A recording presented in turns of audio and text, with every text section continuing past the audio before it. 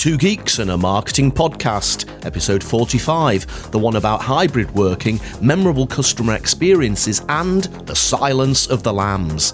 Let's get on with the show. Well, hello and welcome to another recording of Two Geeks and a Marketing Podcast. We are back with more news, tech content and wisdom from the world of marketing. Joining me, a man on a mission to keep marketing simple, the voice of the Marketing and Finance Podcast and the author of Cat's Mats and Marketing Plans. I give you Monsieur Roger Edwards. Oh, thank you so much and welcome everybody. And of course, my co-host is also a man on a mission, this time to demystify digital marketing. He's the host of the Content Marketing Studio video podcast. Please welcome Mr. Pascal Fintoni. Thank you very much, Roger Edwards. This is episode 45. 45, 5 away from the big 5-0. I know. Can I also spend a moment to thank all our well-wishers? We've got some lovely messages on LinkedIn, some retweets on Twitter. It's appreciated, as I've said before. We do enjoy producing this show with our colleague Tim Orton, videographer extraordinaire. But it is good to know that there is an audience out there that is also enjoying some of the segments. It feels great, Roger. I mean, we are approaching summer. You can tell from the very light conditions, we are much brighter than usual. I'm happy because my hay fever has not started, but also because we have Hollywood, celebrities in the north of England, not far from you. So we know that Harrison Ford is currently filming Indiana Jones 5 in Bamburgh Castle. And in Alnwick Castle, not far from here, they are also starting the filming Dungeons and Dragons. Really quite exceptional, isn't it? Wow. I actually saw a photograph somebody tweeted this morning. They'd spotted Harrison Ford at the quayside in Newcastle, just wandering along past the shops and restaurants. So how cool is that? I mean, what would you do if you bumped into him literally at the quayside? Or if he was, on your favorite spot when you go and have a coffee on the Saturday morning? Would you go and talk and ask for a selfie? Oh, I don't know. I think if I bumped into him by accident, I'd probably be tongue-tied, or I'd probably say something really embarrassing like, "Hey, how's it going, Han?" or something like that, or call him Junior, or so. I don't know. But if I actually saw him across the street, I probably definitely wouldn't have the nerve to go up and say hello. I'm sure he'd be lovely if you did. But clearly, from what we've seen on the internet, I've just realised this must be some kind of record where we've started the introduction by talking about films. We normally wait a bit longer for this, but once again, thank you very much, viewers and listeners, for humouring us. But this is a style of the Two Geeks and a Marketing Podcast. However, let's begin with In the News. Facebook is allegedly working on the design of a smartwatch, which will include a heart rate monitor and 2 cameras, a front-facing lens for video calls, and a detachable rear 1080p camera. Well, HBO Max is promoting its reboot of Gossip Girl using text messaging. Fans of the show can text or call to gain access to exclusive content and voice messages from the series' main character.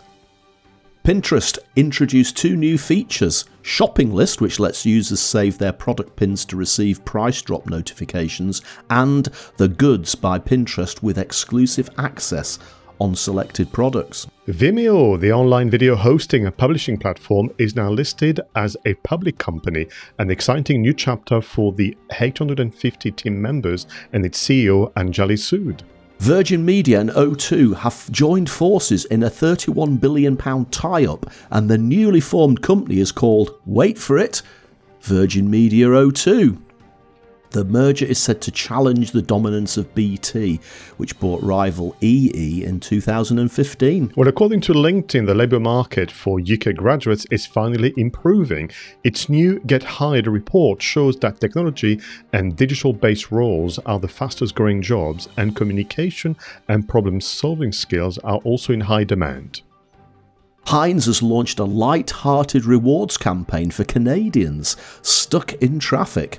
If you drive at the same speed as its slow-pouring kettle ketchup bottles, which is 0.045 kilometres an hour, you get a free meal at Burger King. Well, and finally, Sesame Street is making bedtime easier with a new podcast by the Headspace entitled Good Night World, hosting by Alan, the owners of Hooper's Store, alongside characters such as Big Bird, Oscar, and Abby. Oh, I love Sesame Street. Oh, absolutely adored it. What a eclectic set of news, Roger. But can I begin straight away with the merger of Virgin Media and O2? Now, this is a big thing. I've been an O2 customer forever. So that ever since I've had a phone, I think I've been an O2 customer. And I want to start this segment with a bit of a rant, a gentle one, but a rant nonetheless, Roger. I received an email announcing the merger. And I mean, you and I have been working in marketing for some time. We have viewers and listeners who are in marketing, been working in marketing for some time.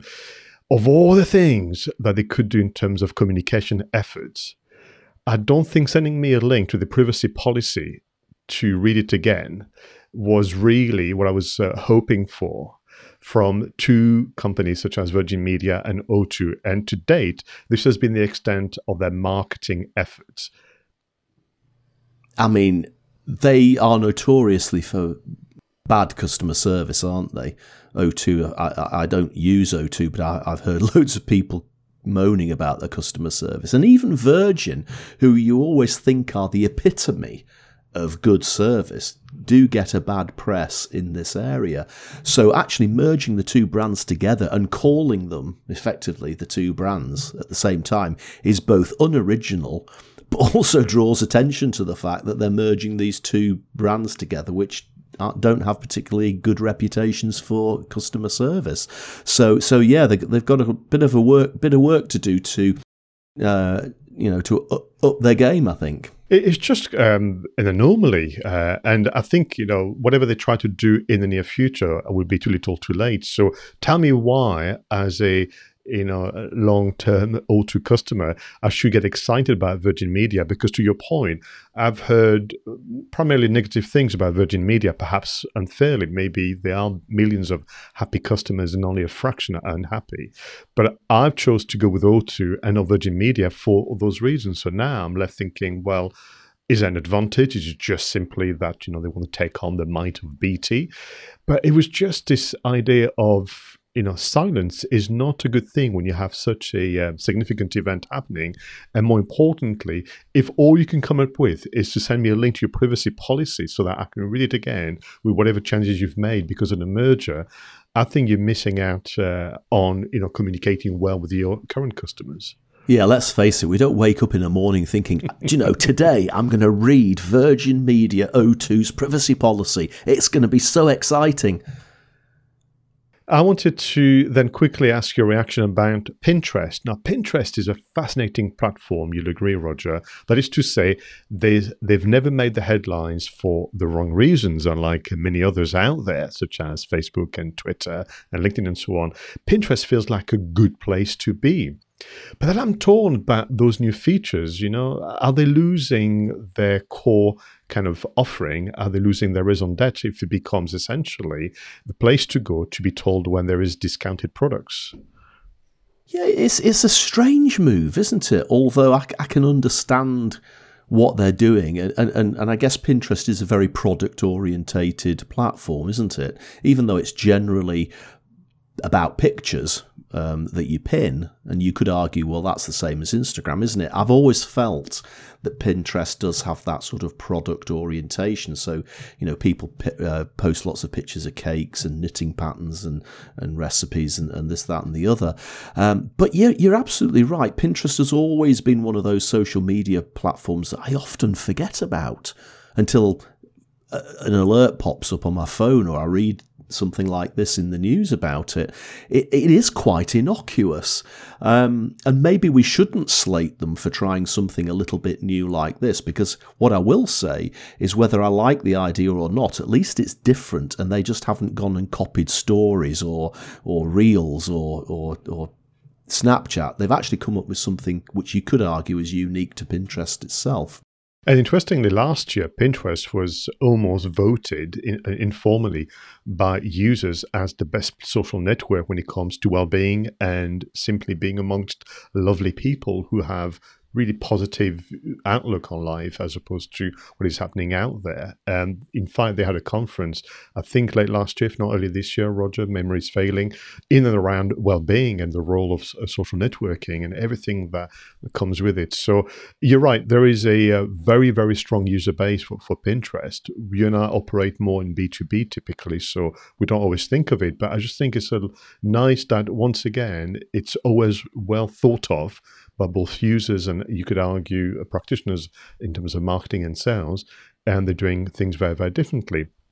Talking of doing things differently, Heinz and HBO Max. So speaking with Heinz, here's a brand that is so clever with its marketing campaign. It always makes me smile. It always feels very, very witty. And what they've done here, which is something that I've heard a lot about in the past in terms of advice, but I could never find a good example, this idea of lean on your faults. So we know, I don't know about you, but I would always favor a squeezy bottle of ketchup than the official glass bottle, because it's such a pain to get the ketchup out of a glass bottle. But they're leaning on that fault to create a campaign, frankly, that is making the headlines all over the US. Yeah, it's very, very clever. I have an admission to make, Pascal. I don't like Heinz ketchup. I don't like it. And, you know, I once knew a friend of mine who used to put Heinz ketchup on everything. Like, he used to put it on his breakfast, which is probably okay. But if he had a curry, he would put ketchup on his curry. If he had roast beef and Yorkshire puddings, he would put ketchup on that as well. And I'm just thinking, for the love of God, don't do that, please. It's just horrible stuff. But yeah, I mean, it is an iconic brand, and that whole idea of how long it takes to gently squeeze itself out of the glass bottle, it can be excruciating. So I would always, if I did like it, Pascal, I would be in your camp and I would go for the squeezy bottle and make sure it just went straight out onto the plate. So here's the oddest survey from Two Geeks Marketing Podcast. In the comments below, let us know, are you the squeezy bottle type of person or the glass bottle type of person? I just love the idea that they had Heinz engineers actually tracking and measuring the time it takes for the ketchup to come out of the bottle. But wonderful way to get word of mouth marketing. And on that, then HBO Max. I mean, obviously this is a US brand, but the idea of using text messaging. Now, when you read the full story, Roger, the reason why the chief marketing officer went for that is because they felt that digital only was getting tired and very, very crowded. And they wanted to appeal to the audience that actually were also very fond of text messaging because of that generation, but also they wanted to make the PR headlines, and they got what they wanted. No, it's a good use of technology, and it's interactive, and I think people love the interaction, don't they? And that feeling that if you do something, you're getting something that somebody else hasn't got, that exclusive content. And for voice me, messages. Yeah, and for me, Roger, someone that is a digital marketing consultant and trainer, that just made me stop on my tracks thinking, yes, it's not always about digital, and there's got to be other ways to communicate. And here's a fine example. Very finally, before we move on to the next segment, Roger, are you a smartwatch owner and user? No, I'm not. My wife has one, and it's an Apple Watch, and obviously it's very clever. I've just never seen the point in them, to be perfectly honest. I go in and out of love with watches. I've got quite a few watches, and I'll go through stints of wearing them all the time, and then not wearing them. But I've never really fancied the Apple Watch. Interestingly enough, one of the articles I nearly picked today for Content Spotlights was an in-depth look at this potential Facebook watch. And we know that Facebook are not exactly covering themselves in glory over their data policy and how they handle privacy and all of that sort of thing. And from what I can gather, there's going to be a few things that people might be worried about if this watch actually does come to the market. So that'll be interesting to see what Facebook do to counteract any criticism they may have there. Yeah, and the reaction from the interweb has been being perplexed about what would you want to have detachable camera. I have cameras on my phone. It was just kind of a very, very confused message out there. But of course, they are just allegedly working on the design, Roger. So we'll have which probably means it's about to launch next week. Absolutely. Right. Well, thanks very much for going through those news swiftly with me. But let's slow things down and move on to the next segment, the content spotlights. Okay, Roger, I know you've been online, you've been subjecting yourself to the algorithmics, you've been down the YouTube rabbit hole. What wonders have you found in the interweb for us today? Well, Pascal, I'm going to talk about customer experience this week. And funnily enough, we've already talked about the subject back in the news section when we were talking about the customer experience offered by Virgin and O2. And you and I have had this conversation on the podcast quite a bit over the last 45 episodes. Now, the majority of the episodes of the Two Geeks in the Marketing podcast have been recorded during lockdown.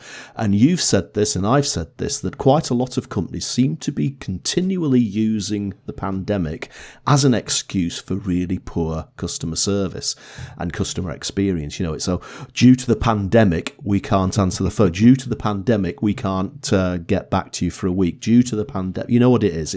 And you're just sitting, come on, this is an excuse, isn't it?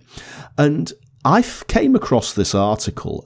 It's in the Inc. magazine website, and it's written by Martin Zwilling. And the headline is 8 Steps to Delivering a Consistently Memorable Customer Experience. And I guess what he really means there is memorable from the point of view of it being remarkable and being something that you want to talk about positively, as opposed to what you and I did just before, which was pretty much talk negatively about the customer experience with Virgin and O2. And what Martin's saying in this article is that, you know, with marketing, we continue to be obsessed with the digital communications tactics. And again, that's something we've said on the show lots of times. But he's saying even marketers that get the wider marketing mix, the product, the price, the location, and the promotion, as well as the strategy, even they often miss the importance of customer experience and customer service. And of course, some people have included an extra P or a C within the marketing mix to denote customer service.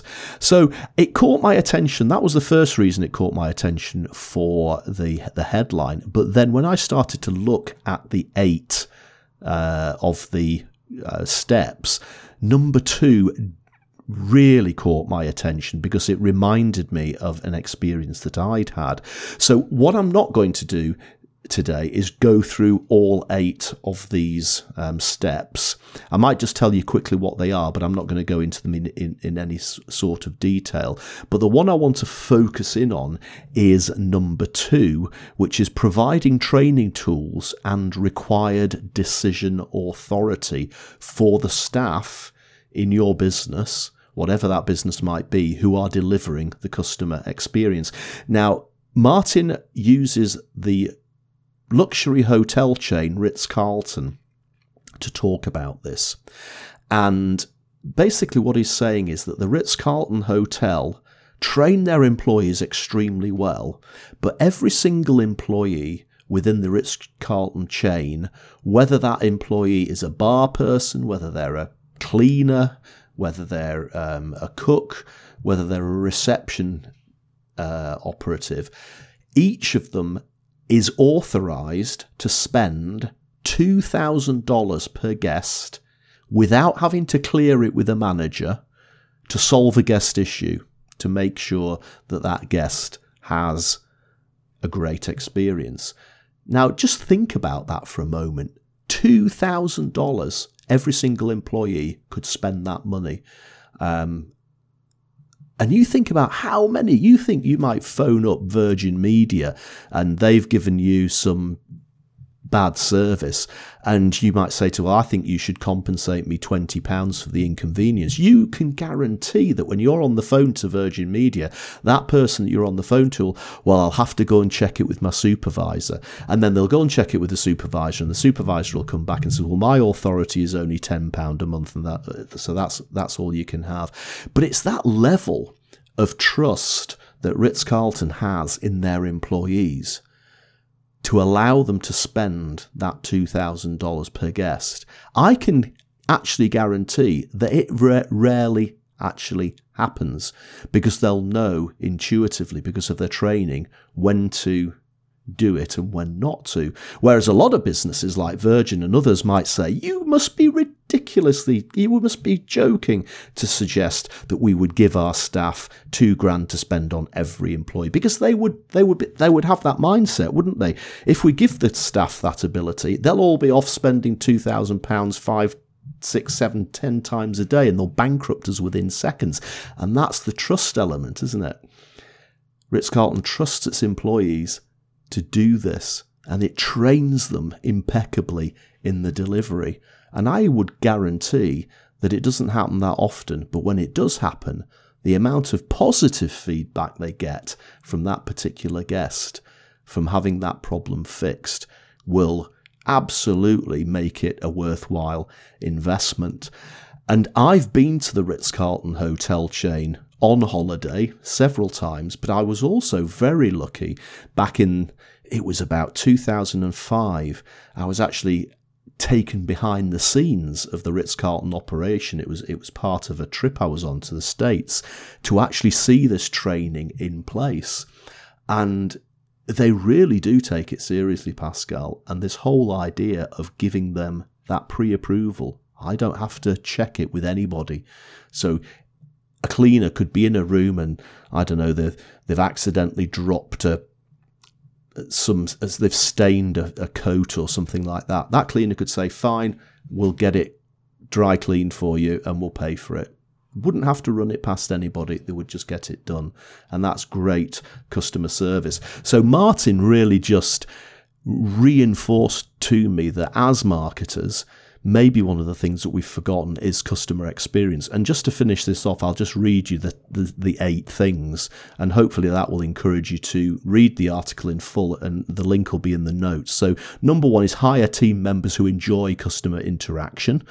Seems obvious, but some people might not get that. Number 2 is the one I've already talked about. Give them the decision ability to pay for things that need to be fixed. Number 3, incentivize and reward employees who delight customers. Number 4, make sure all people have an opportunity to meet customers of all levels. Again, don't hide the cleaners in the background and the chefs in the kitchen. Let them be out there meeting people. Number 5, communicate and be a role model for customer focus. Number 6, build customer relationships to supplement surveys. Number 7, under-promise and over-deliver on all customer requests. And number 8, sponsor experiments to create memorable elements. So really, really interesting article. Not a massive read. It's a 2-3 minute read, but there's lots of really good nuggets in there. So highly recommended.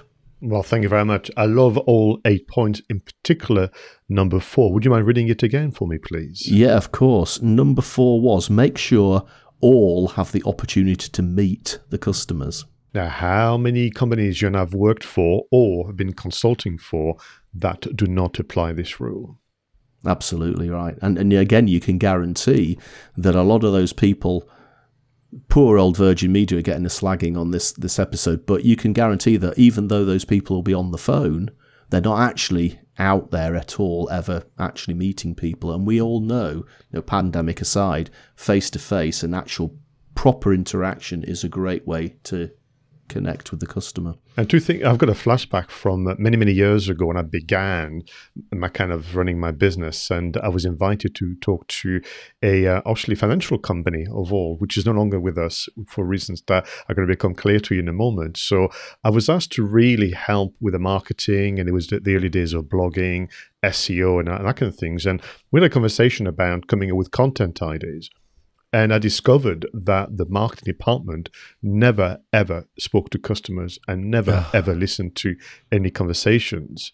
And the reaction from the directors, well, no, they're in marketing. The others talk to customers. And I said, well, how on earth are you going to come up with the FAQs and everything else that you'll need to supplement your marketing activities? Needless to say, I didn't end up working with them or for them. But that just shocked me that the marketing department was in this kind of glass bubble. It was literally glass panels. That was their department, and they had to come up with content ideas without talking to anybody. And then the other thing that I liked about this article, the reminder that being trained in customer service is not being trained to do the job well. It's to be trained to have at your disposal a range of options when things don't go so well, because that is life. And you and I know that many companies really build wonderful reputations and loyalty by solving problems, not just getting it right first time. Absolutely right. No, I agree with both of those things. It's not just about being good at your job. It's having the common sense and the intuition to make the right decision for the customer. And again, just to agree with what you said there, you know that my definition of marketing that I include within my book is marketing is a obsessive understanding of the customer. How can you have an obsessive understanding of a customer if you never meet them? No, absolutely. It is a mindset. It's an attitude when you work in marketing, for sure. So what have you got this week in your content spotlight, Pascal? Well, interestingly for me, what I've got is an article that arrived in my inbox at the right time. I just, oddly, have been having many conversations with my customers around hybrid events and hybrid working. And I'm not sure that the term is great or being adopted the right way. And in those conversations, Roger, that I've been having, I sense that the position is that the hybrid, which is to say this idea of combining face-to-face and virtual, is a lesser alternative to just face-to-face. And the danger is that people may be missing out on the fact that a hybrid may be a wonderful evolution of creating a better experience for employees, for leaders, and of course for customers. Now, this article is written by Zoe Amar, the founder and owner of Zoe Amar Digital, and it was written for a website called digitalleaders.com. Now, digitalleaders.com is almost now a movement, an initiative across academia, public sector, and private sector, where practitioners, thought leaders, and the likes get together to share articles, interview each other, do a podcast. They have annual conferences and so on. And they're looking at ways for digital and tech to make a positive impact in both social and professional lives. And they talk about 5G, Roger. They talk about AI. Tech for Good, Skills and Talent, which is the kind of the stream that I follow. And the article that Zoe wrote is entitled How to Make the Right Decisions About Hybrid Working. And I want to use this article to then, have a quick conversation about hybrid events and what our customers should be thinking about. Now, what Zoe is doing, she seems to have also a specialism in the charity sector and third sector. So she's recounting recent conversation, which is always lovely, that she's had, and using that to invite all of us to really prepare for decision. Her position is that hybrid working and hybrid events are here to stay. And don't make the mistake to think that it's a poorer alternative and option than the face-to-face only or the virtual only. So she has a segment in the article called Use Hybrid to Raise Your Game, which I think is a perfect way to summarize the intent there. And she's giving an account of a conversation she had with the manager or director of the Youth Hostel Association, who has found that the hybrid working has allowed them to recruit better talent from across the UK as opposed to just locally, but also provide better customer service. So this idea of, well, we can't wait to go back to normal and drop the virtual and digital would be a big, big mistake, which I'm sure you'll agree with. Then she talks about this conversation she had with the director of MS Trust, whereby you've got to find a way to include your staff in the deliberation and decision making to come up with your version of what hybrid working and hybrid event might look like. And they give some examples of how they went about gathering the feedback and the opinions of their staff, because the risk that you run, Roger, in big organization is that people will tell you what they think you want to hear, or they'll say, well, I go in the office because I think that's what the boss would like me to do. So what they do, they organize walk and talk meetings, which I've not done for a while, I must confess, but this idea of literally you go for a walk in fresh air and you talk it through. They organize, which I think would be lovely to attend, garden pub parties and meetups to get, and they also had online kind of discussion boards and so on, people could contribute. This idea of gathering all that kind of feedback to make sure that when you make a decision as a team leader, it is one that people have obviously been included in and participated. And finally, in a segment called Test, Learn and Improve, she gives an account of a conversation with the CEO of the funding network who had to shift all their fundraising event online. And they discovered that attendance was 71% higher online, and that more importantly, donation and fundraising was increased by 67% at events that historically were done only face-to-face or in the physical sense. So they're planning to obviously stick to their hybrid event, but they are very, very carefully making sure that neither the face-to-face nor the online version feel like the poorer relation. And that to me is what I would like to get a reaction on, but also I think the conversation we need to be having with our customers. You and I have been invited to speak at virtual conferences. I hear from my customers, they just can't wait to go back to normal. But actually, isn't hybrid the new way forward? Yeah, now I'm in this situation myself with the big conference that I do the marketing for every year, Protection Review Conference, because that's going to be in December. And whilst we had to run it entirely as a virtual event last year, we're hoping that it will be an in-person event this year. Now, the fact is that working with that conference, and we've done loads of mini conferences over the course of the year, has shown us that when you hold an event in a venue like a hotel or a conference centre, you have a finite number of seats. You know, whether it's 300 or 3,000, once you get to that limit, that's the end of it. You can't squeeze anybody else in. But when you do it virtually, of course, you can have as many people as you want there. And one of the things that we found was that in general, because that conference was limited to about 350 seats, we tended to attract the managers, the senior managers from financial services into the room. But quite a lot of the more junior staff or younger staff never got to attend the conference because they weren't senior enough, in inverted commas. But the virtual version opened that up to a wider audience. And so our thought process is now, it has to be a hybrid event in order to keep that extra audience that we've built during the lockdown. But then you start talking yourself out of it to a certain extent, because during lockdown, there's also people who've become a bit reticent of travelling, and people who may decide, well, you know, I don't want to travel to London anymore, or I don't want to travel to Manchester anymore. And if you give them the virtual alternative, they may decide not to go to the physical event.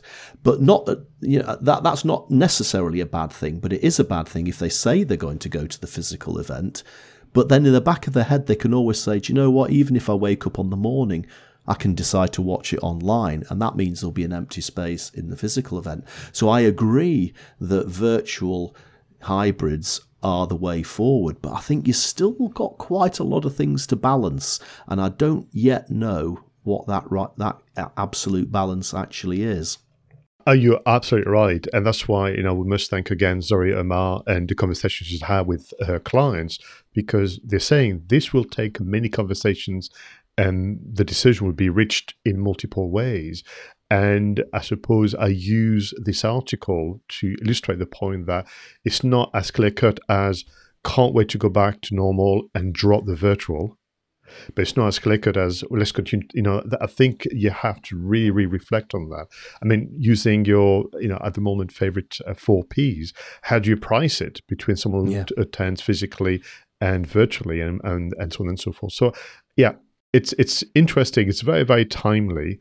And for me, I'm doing a lot of research on behalf of my customers around the tech. So what would it take, for example, to film somebody on stage so they can be watched online?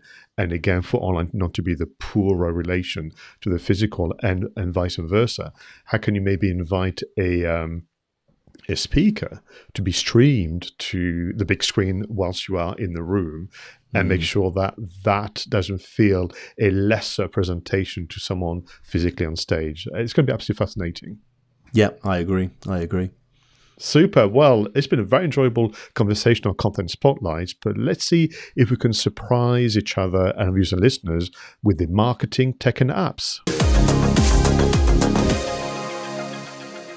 Now, this is one of my favorite segments because every single week, I must confess, Roger, you surprise me, both in terms of what you were looking for, but also what you found. So what have you got for us this week to make life easier as a marketer?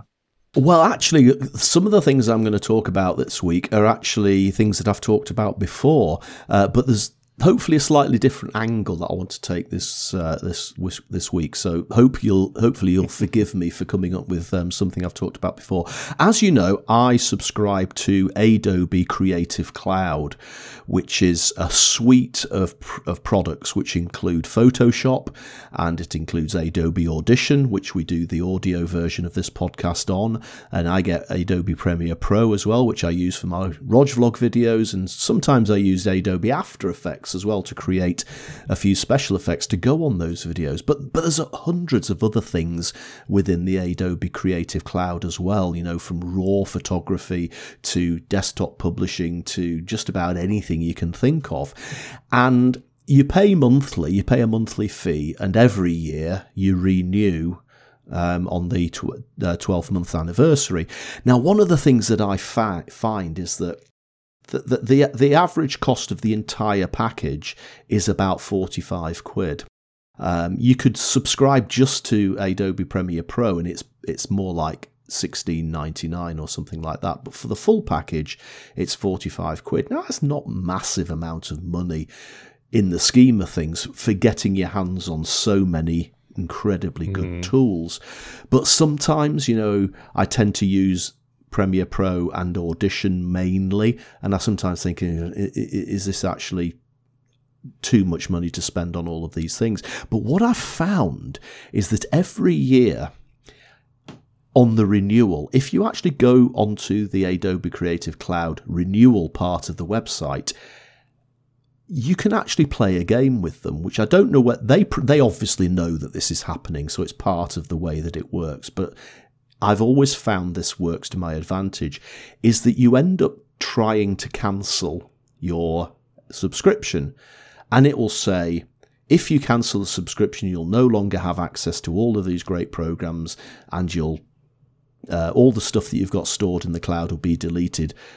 Is that really what you want? And you click yes, and then the next screen it comes up and says, almost like, are you absolutely and utterly sure? and this is the point where you start getting a bit scared and say, if I click yes, then they'll cancel it and it'll all disappear. But somebody once told me about 4 or 5 years ago that don't be scared, just click that extra button. So you do click that extra button, and their third attempt to get you to stay is usually some form of offer. And this has worked for me pretty much every year, except for the first year, obviously, that I end up getting some sort of discount. So this time, this year, on this renewal, I played the same game, so clicked 3 times, and when I thought they were about to throw me out, they offered me a reduction from £45 a month to £25 a month, and I've got that for the following year. So now, you know, I'm thinking, well, actually, even if I do use Premiere Pro and Audition mainly, you know, the single cost of a single thing is about 16 quid. So actually, I'm pretty much quids in getting the whole package for the cost of 2. So if you are subscribed to Adobe Creative Cloud and you have that same doubt as I do as to whether you are getting the value for money out of it, just try that little click at the end and see whether you get an offer. Now, I'm pretty sure that because we don't have millions and millions and millions of listeners to the Two Geeks in a Marketing podcast, that Adobe are suddenly going to wake up to this and change it all because of what I've just told you. I think our audience is perhaps not big enough yet to make such a mighty dint in the Adobe empire. So definitely worth trying that out. To be honest with you, Roger, I had this image of the Men in Black from Adobe kidnapping you and me being left without a co-host for weeks on end, That's right, and they'll flashy thing me, so I've forgotten the fact that I can do this discount. So the second things that I really wanted to talk about is that, and I often forget this because in my head, Adobe is mainly the things that you have on your desktop. And in fairness, a lot of their programs, there are so many options, buttons and trickeries that you need the big screen to play around with it. And video editing, you probably really need the big screen. But what I do forget is that Adobe have loads of apps as well for mobile phones, some of which are just really, really useful. And I came across this article which reminded me of three which are called Adobe Spark, but there are three versions. There's Adobe Spark Page, which is all about desktop publishing, and you might create graphics with it, or you could create an infographic, something like that. So it's mainly word-based and shapes. The second one is called Adobe Spark Post, which is where you might manipulate a photograph to add text to it, or manipulate a short video to add text to it.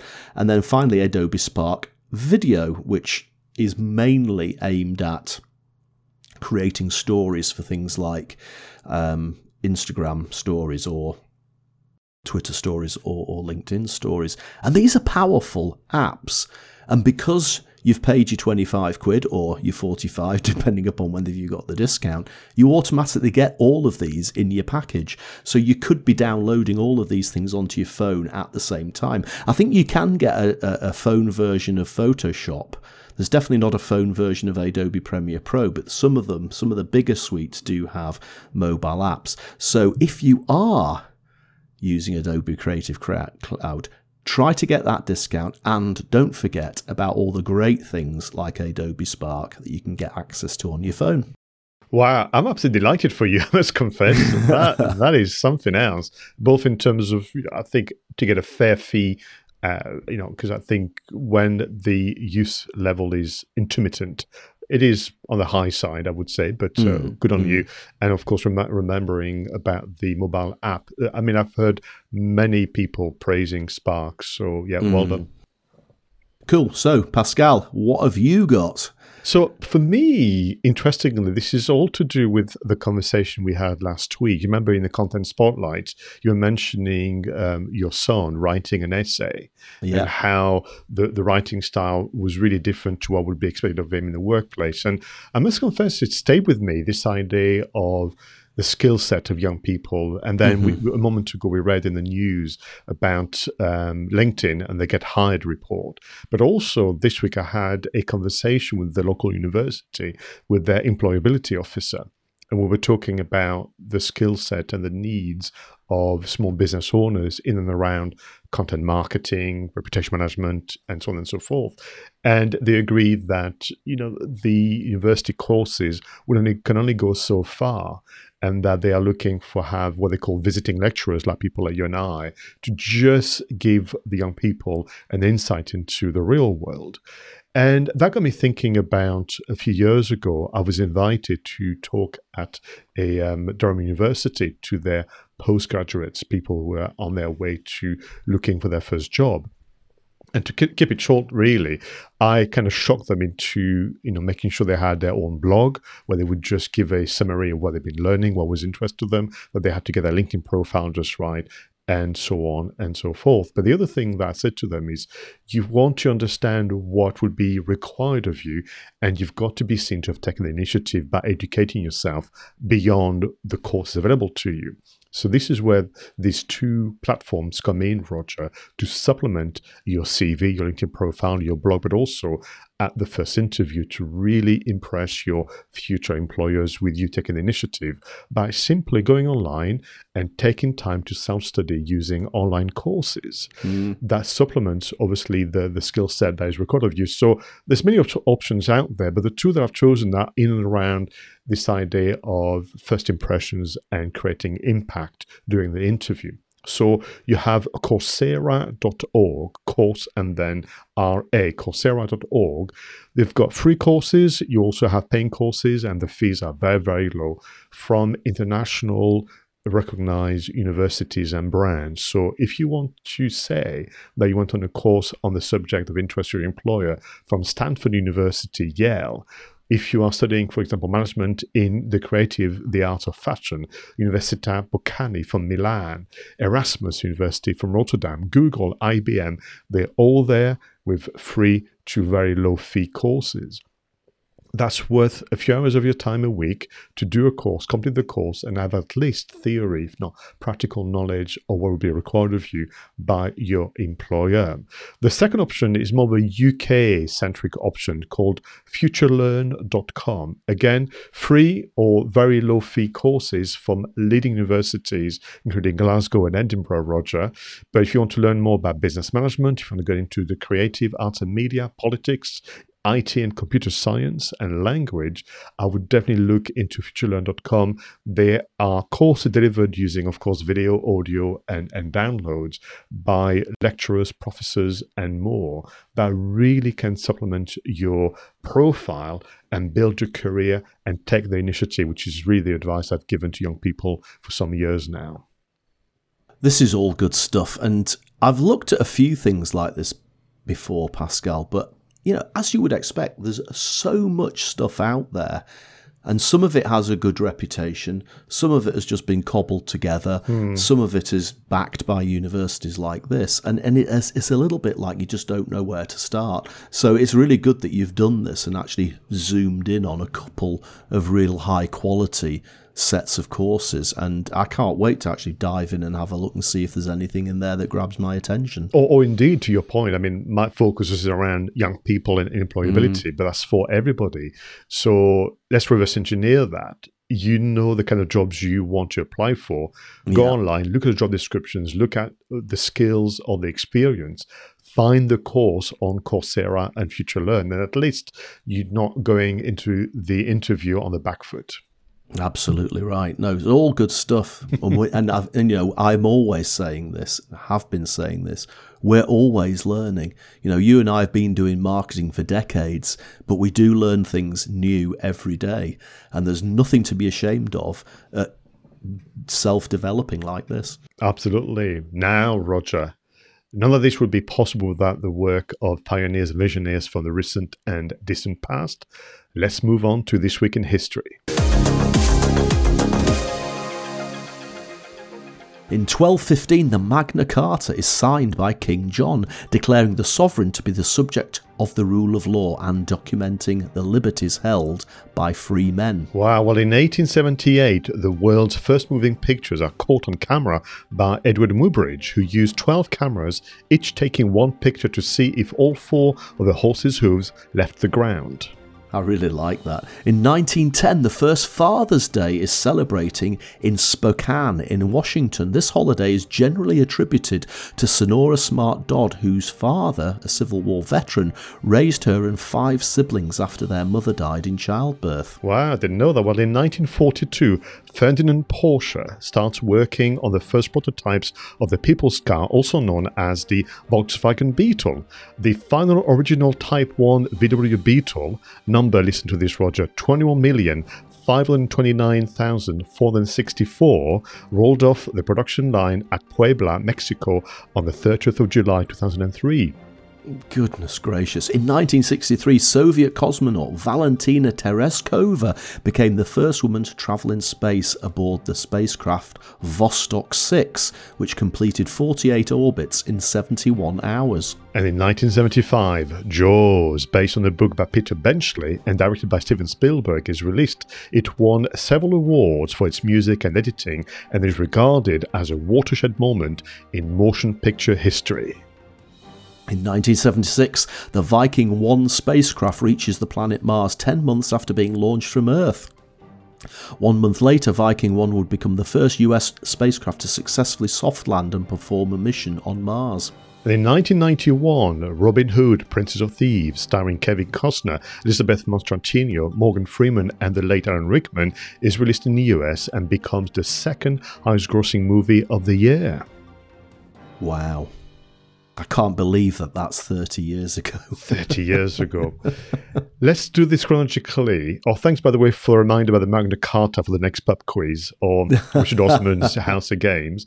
1878, Edward Muybridge, using 12 cameras to essentially create a moving film, moving pictures, to prove that when the horse is galloping, the four hooves are lifting the ground, because to the human eye you can tell. Now, what is interesting is I've seen many of his work, because there's also gymnasts, when they're jumping, and they're all known and around the web. But he himself, I don't think is that well known, and I think that's a crime. Yeah, I've never heard of the guy before, which is why this piece of news is so joyous. And, and I can't believe it was so early as well. I mean, 1878. But he was using these 12, the thought process of actually setting the cameras up, presumably in a string, in a line, in order to compensate for the movement of the horse as well. But to the genius in it is, I'm trying to prove whether a horse actually is flying at a certain point, I guess.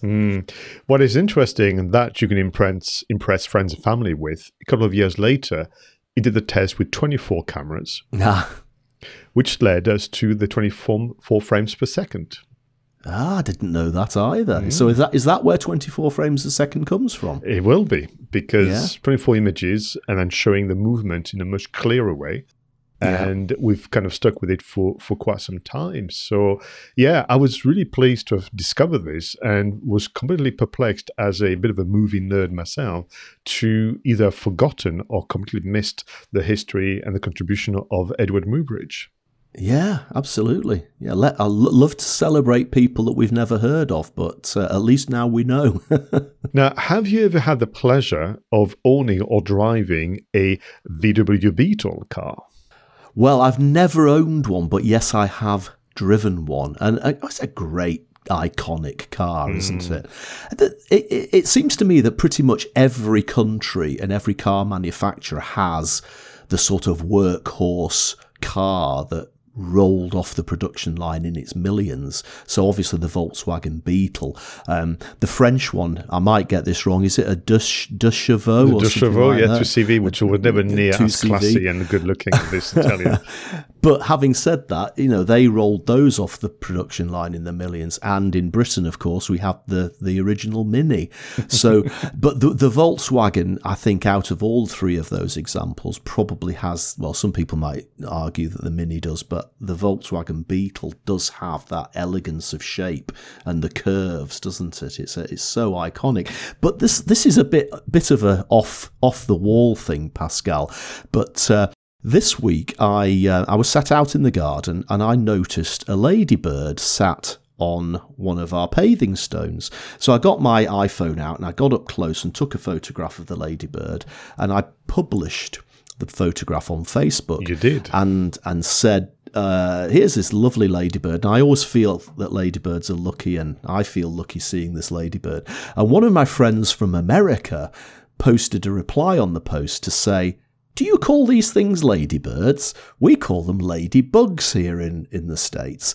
And that triggered another memory from seeing this. They don't call Volkswagen Beetles in America. They call them Volkswagen bugs. So there must be some sort of beetle bug thing going on, because a ladybird is a beetle, isn't it? So ladybirds become ladybugs and Volkswagen Beetles become Volkswagen bugs. But the car itself, you're right, in terms of its design, in terms of the curves, the colours and so on, is so iconic. It's a marketing story success, if there is one.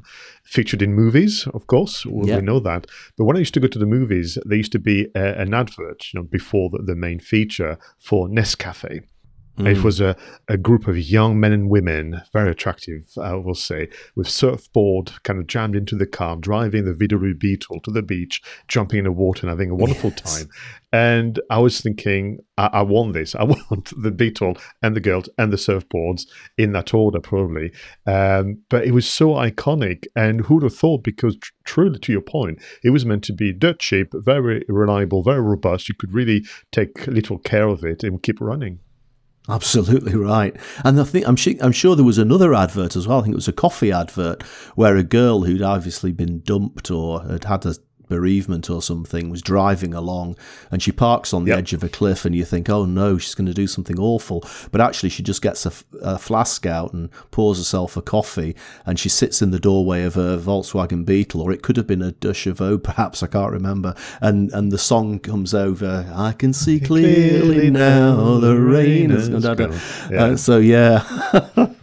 Is this the first time we've sang on this podcast? Probably is. Absolutely right. Should be the last as well. I was going to say we'll never do it again, Pascal. So I will resist temptation to go on about Jaws, being myself a self-appointed Jaws historian and nerd, but 75, Roger, a year later, which blew my mind because, of course, we saw the news recently of the Mars rover. 1976. I just can't even understand that we had the technology to send and have a spaceship going into spacecraft, should I say, going into Mars. No, I wouldn't have said that either. Again, the time flies so fast these days that some of these things that I thought were only 10, 15 years ago are actually more like 30 or 40. It genuinely is quite frightening. Finally, I'm guessing that you have seen Robin Hood, Princes of Thieves. Yes, this was mentioned as the second highest grossing movie of the year. Actually, it was the first one for a while. Then got taken over by Terminator 2. Mm-hmm. Until a few years ago, I didn't know this, but my mind was blown, Roger. Robin Hood, Princes of Thieves, there is a director's cut. Have you seen it before? I think we may have done it. It's obviously longer, although it's such a long time since I watched either the original version or the extended version. I couldn't tell you what the difference was.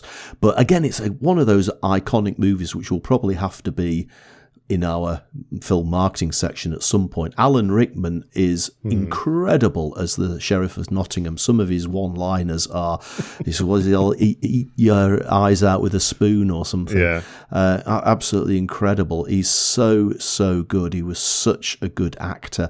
But of course, the other incredible thing about this film is that the song Everything I Do For You by Bryan Adams still holds the record to this day of the longest period of time at number one in the UK singles charts, which I think is 17 weeks, maybe 16 Something or 17 weeks, and it's never been beaten.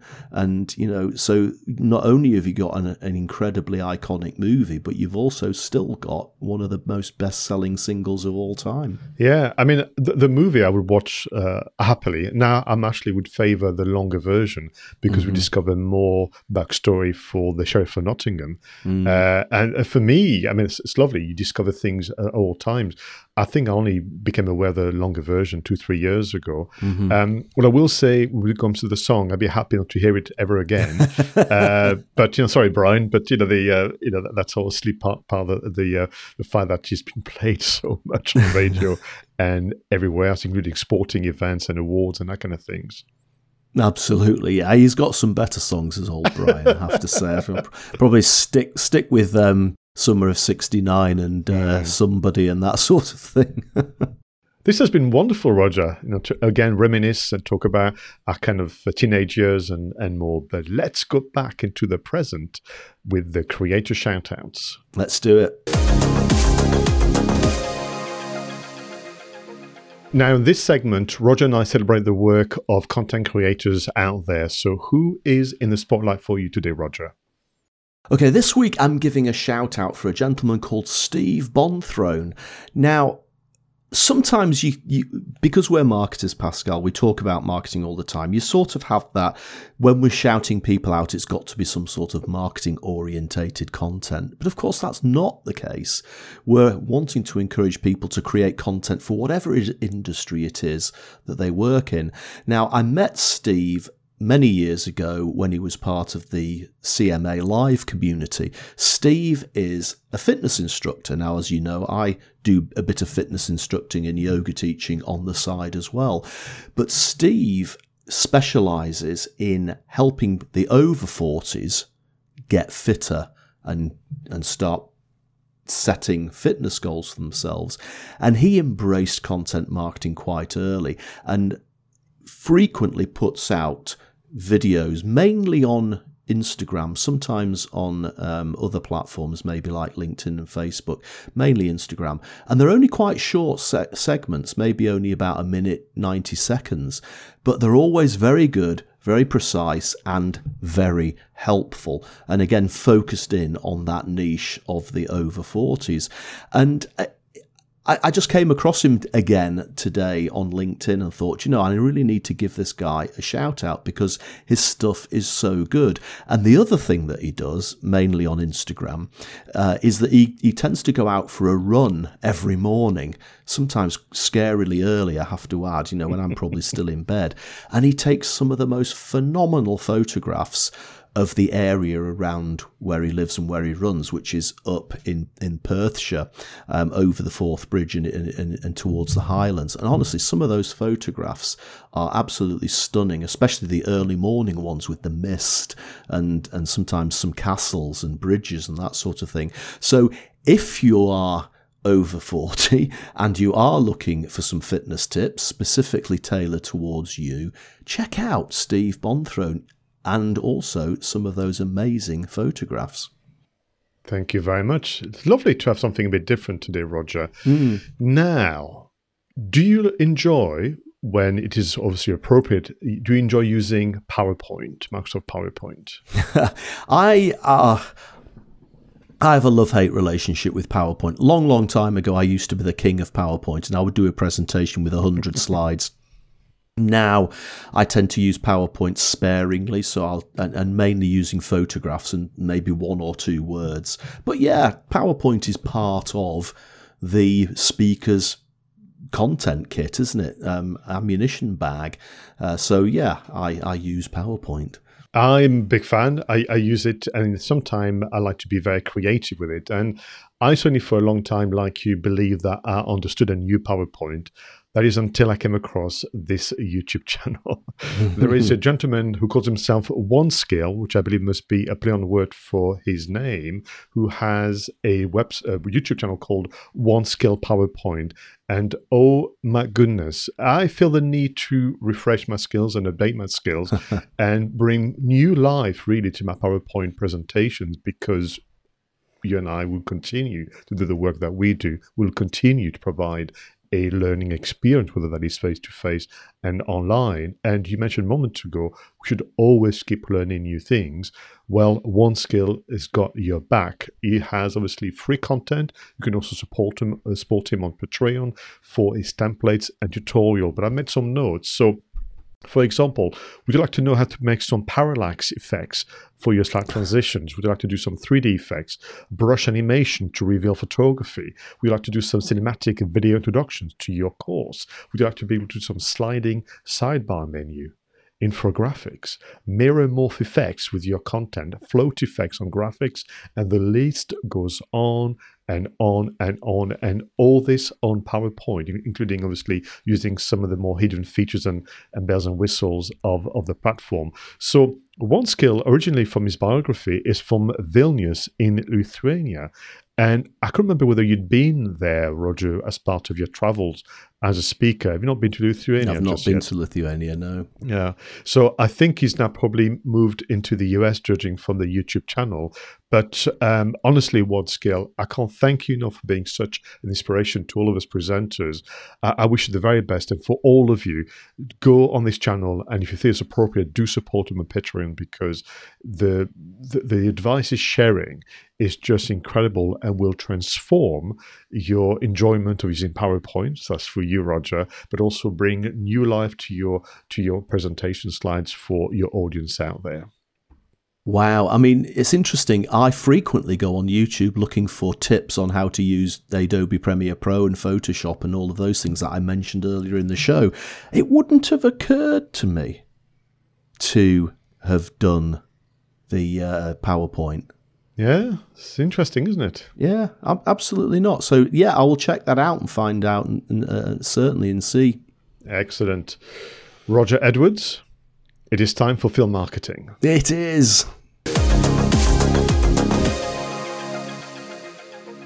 So, Roger, the many movies we've chosen film marketing, they have a special place. And almost like music, they take you to a time in your life that is important, or an event that you can relate to. This film is officially the very first movie I saw at UK cinemas when I arrived in the UK 30 years ago. Wow. What is it? What is it? What is that first film? Silence of the Lambs. 1991. Silence of the Lambs. I arrived in April 1991, the 13th of April 1991, to be precise. And a few months later, plucked up the courage to go to the movies with my broken English and sat there and listened intently to what was going on to be able to keep up, which probably made it even more scary for me, and introduced myself, you, and the world to probably one of the scariest villain of all times, Dr. Hannibal Lecter. Yeah, now, again, I mean, it was huge at the time, wasn't it? And here we are again, a film that's 30 years old. But yes, absolutely remembered how utterly scary Anthony Hopkins was and how incredible his performance was. And he won an Oscar for it, didn't he? Which is good. And the thing is, as I remember at the time, a few years prior to Silence of the Lambs was actually another film called Manhunter. Brilliant, yeah. Which was based upon one of Thomas Harris's earlier Hannibal Lecter books. And it did have Hannibal Lecter in it, but he was played in that film by Brian Cox. So I was aware of Hannibal Lecter already, but the difference in the performance that Anthony Hopkins put in as Hannibal Lecter was he almost leaped out of the screen, didn't he? Grabbed you by the scruff of the neck and started to strangle you as he was acting. It was that powerful. So we, as is always the case when we do these film marketing sessions, Pascal, is we watched Silence of the Lambs again last night, and we both came to the conclusion, my wife and I, that it's actually quite a lot longer than we thought since we've last watched it. Maybe it could be over 10 years. So first of all, we were absolutely amazed by how young Jodie Foster looked, and even Anthony Hopkins for that matter, I guess. But again, once again, utterly compelling performances from both of them, and especially Anthony Hopkins, scary as hell. So you're absolutely right. I remember I read Red Dragon, which is the first installment. I've not read the book Silence of the Lambs. I did read afterwards Hannibal, which I think is the trilogy. But what a film. And 91, just quickly on this, Roger, what a year for film goers. I must have spent my entire year at the movies because, well, we mentioned a moment ago, obviously there was Robin Hood, but there was Terminator 2. Which was the number one high-grossing movie after that. But Point Break, one of my all-time favorite, Cape Fear, Thelma and Louise, Backdraft, The Rocketeer, my guilty pleasure. Oh my goodness. Double Impact with Van Damme was around, Boys in the Hood, and the list goes on and on and on. Yeah. But I think that this is the movie that pretty much claimed the audience attention and critics alike for 1991. Absolutely right. It was so memorable. And again, do you know, this might be a little bit controversial, but we watched it again last night, and the scenes between Jodie Foster and Anthony Hopkins, Clarice Starling, she's the FBI agent, and Hannibal Lecter, the psychopath, they're just so epically well acted and so scary and so compelling that actually I found the rest of the film, when he isn't in it interacting with Clarice, I found that part of the film was actually, do you know, this could just be any old police procedure. But it was those scenes that stood out. And actually, I guess that maybe we've seen those scenes between Clarice and Lecter so many times in clips and on shows and on YouTube that actually was a lot of the rest of the film which I'd forgotten about.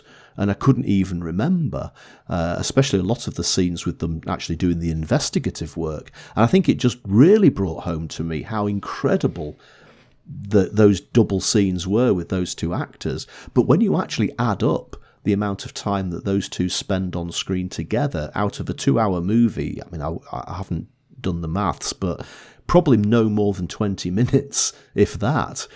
But what an incredible 20 minutes that is, and it almost eclipses the whole of the rest of the film for me. I would agree. And what is interesting is, according to movie experts, if there is such an occupation, this is actually referred to as a horror movie, which is interesting because to me it was a thriller. But then when you start to watch it again, as we did too last night, Roger, this is lovely homework to do, you realize this is truly horrible. I mean, this is obviously Hannibal Lecter, and Buffalo Bill played superbly by Ted Levine as well. I mean, those actors, including Scott Glenn, they put their heart and soul into the performance. But also, let's compliment the music, Howard Shore, which is just stunning, and the direction of Jonathan Dimmer, who has had an interesting kind of career, starting at the Roger Corman, kind of Academy of Filmmaking, but also did a lot of kind of movie around music,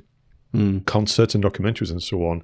And this was his breakthrough movie. A couple of years later, he did Philadelphia as well. But the way which he brought the camera right into the face of Hannibal Lecter, there was no...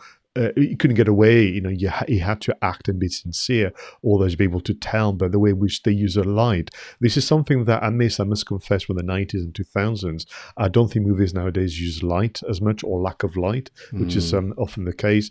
And a moment ago you mentioned it, but this won 5 Oscars: Best Picture, Best Director, Best Actor, Best Actress, and Best Adaptation of a Screenplay. Absolutely incredible. And I was saying to Denise, you know what? One day I'd love to watch this in black and white to see how that works in terms of the tension. But really, really a lovely film, and it'd be interesting to watch it with a younger audience as well, to see how they deal with it. But for me, I made some notes to myself. The opening sequence as well, very cleverly done, where you see the character of Clarice, and the first words that are uttered in the film is her surname, Starling. And then there's this instruction to go into see her superior. There's no other words, and then there's her entering the room. We see the photography so within minutes we kind of visually are told everything we need to know about this movie. So I've got some questions for you. Why do you think the character of Jack Crawford, played by Scott Glenn, sent Clarice, a trainee, to see Dr. Hannibal Lecter? Was it because he couldn't be bothered? Is it because he wanted to throw him off course almost? What do you think was the intention there? Very good question. I mean, and there are so many answers. I mean, he could have just thought that Hannibal Lecter might have reacted better to a pretty girl, or maybe he was scared to go himself. That did occur to me, that the guy who's effectively running that department of the FBI had met his match, if that was possible, and just didn't want to face off to it. Maybe he just felt that it was the ultimate training for Clarice to be put in that position. So I guess there are all sorts of different answers, and I guess we'll never know what the actual answer was. I wouldn't thank you if I was a trainee. Thanks, boss. I think I'll continue to go to the classroom. I don't want to meet this psycho. But that's true. And what is interesting, the whole film is about Clarice, in fairness. And I think that's what's very, very clever about this story. There's been spin-offs, you could call them, Roger, TV series and other films where it's all about Hannibal. And what I will say is that it's nowhere near as interesting, because I think it is between, Hannibal Lecter and Clarice. That's what, is interesting to me. Yeah. And again, I think you're absolutely right. I think we managed to watch 2 episodes of the series of Hannibal and didn't like it at all. I believe there is a series about Clarice as well. I think it is actually just called Clarice, and it's currently running, so it's quite new. I think it's only been running for about 10 episodes. I couldn't tell you where it is, whether it's on Netflix or Amazon or wherever it is, but I do know that it's got some good reviews, so that might be worth checking out. But I think that you're absolutely right.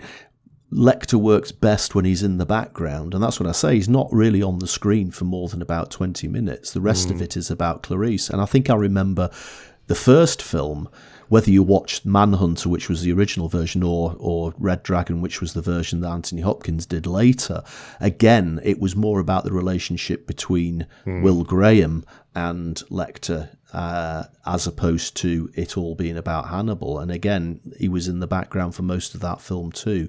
And I think that's the way it should be. Absolutely. So when it all started, I've seen this film so many times. I used to own the VHS cassette, but I actually didn't bother with the upgrade to DVD and Blu-ray, probably because I've got everything in my head. Yeah. So I was a bit concerned that I might just be nonplussed by the film, but actually it worked. The descent into the cells to meet Dr. Hannibal Lecter the first time still worked for me. And the reveal when he's standing there looking so incredibly scary. When he's strapped up, do you remember that scene? Well, of course you did last night. When he's strapped up, he's got a mask on and he's talking to the senator about her daughter. Yeah. When he escapes, I mean, that escape, so scary. But then the character Buffalo Bill, and what I call his metamorphosis, to use the analogy with the butterfly, the moth. And can I just say, this must have been the worst cellar I've ever seen in a property before. So when Clarice goes down, I mean, it's like a maze, isn't it? It's like a labyrinth, all the doors. Oh, God. And it echoes an earlier scene where she's practicing, going into a building, and she gets picked up by one of the instructors for not doing the right pattern or something. And he says, that's why you just got shot. And then when she's actually in the cellar, she's having to do it properly because her life is absolutely at risk. But where is he going to jump out from? He's going to jump out any moment. The whole last act is so tense. So this movie is giving us some visuals that have been imprinted into our mind. I will never look at the death head moth the same way again. But also is giving us some pretty scary strap lines that people have been repeating now for 3 decades. Yes. Yeah, I mean, the fava beans. I ate his liver with some fava beans and a nice Chianti. That's terribly scary. And even his last throwaway line, I'm having an old friend for dinner. Oh, wow. I remember chuckling at the movies, but it was that nervous chuckle thinking, because you kind of know that he's going to obviously go ahead with his promise. I had a friend that whose party trick was he could imitate Buffalo Bill and say it puts the lotion on its skin or else it gets the hose again. And not something that no one should be proud of, but he was very good at it and used to amuse us no end at the pub at the time. Yeah. So it's a 30-year-old film. So what do we know about the marketing, apart from the fact the poster was pretty iconic? Yeah, I want to talk about the poster in a moment because I think it's at the heart of its marketing campaign. But to begin with, let's talk about the release. In the US, this was released on Valentine's Day, 1991. Why wouldn't you? That's a lovely date movie. But the reason for that, and I think there's 2 or 3 good decisions that the producers and Orion at the time took, and one is around timing. And the first one about timing, this in the US was officially a 4-day weekend. So from a pure commercial point of view, Roger, they had 2 extra days of earnings, which meant that, of course, they got the PR machine kicking in, saying, wow, this is the highest grossing movie ever, and it's bloody scary. And then the printing media, TV and radio took over. Yes.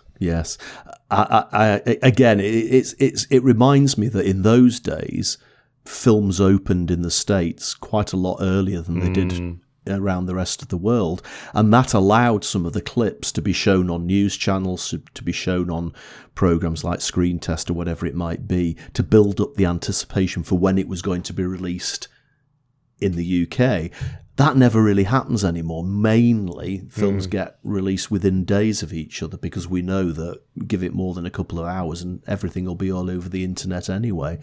So, interestingly, we are almost to the day celebrating 30 years of Silence Yeah. of the Lambs, because this was June 1991, the premiere at the Odeon Leicester Square, which is usually where it happens.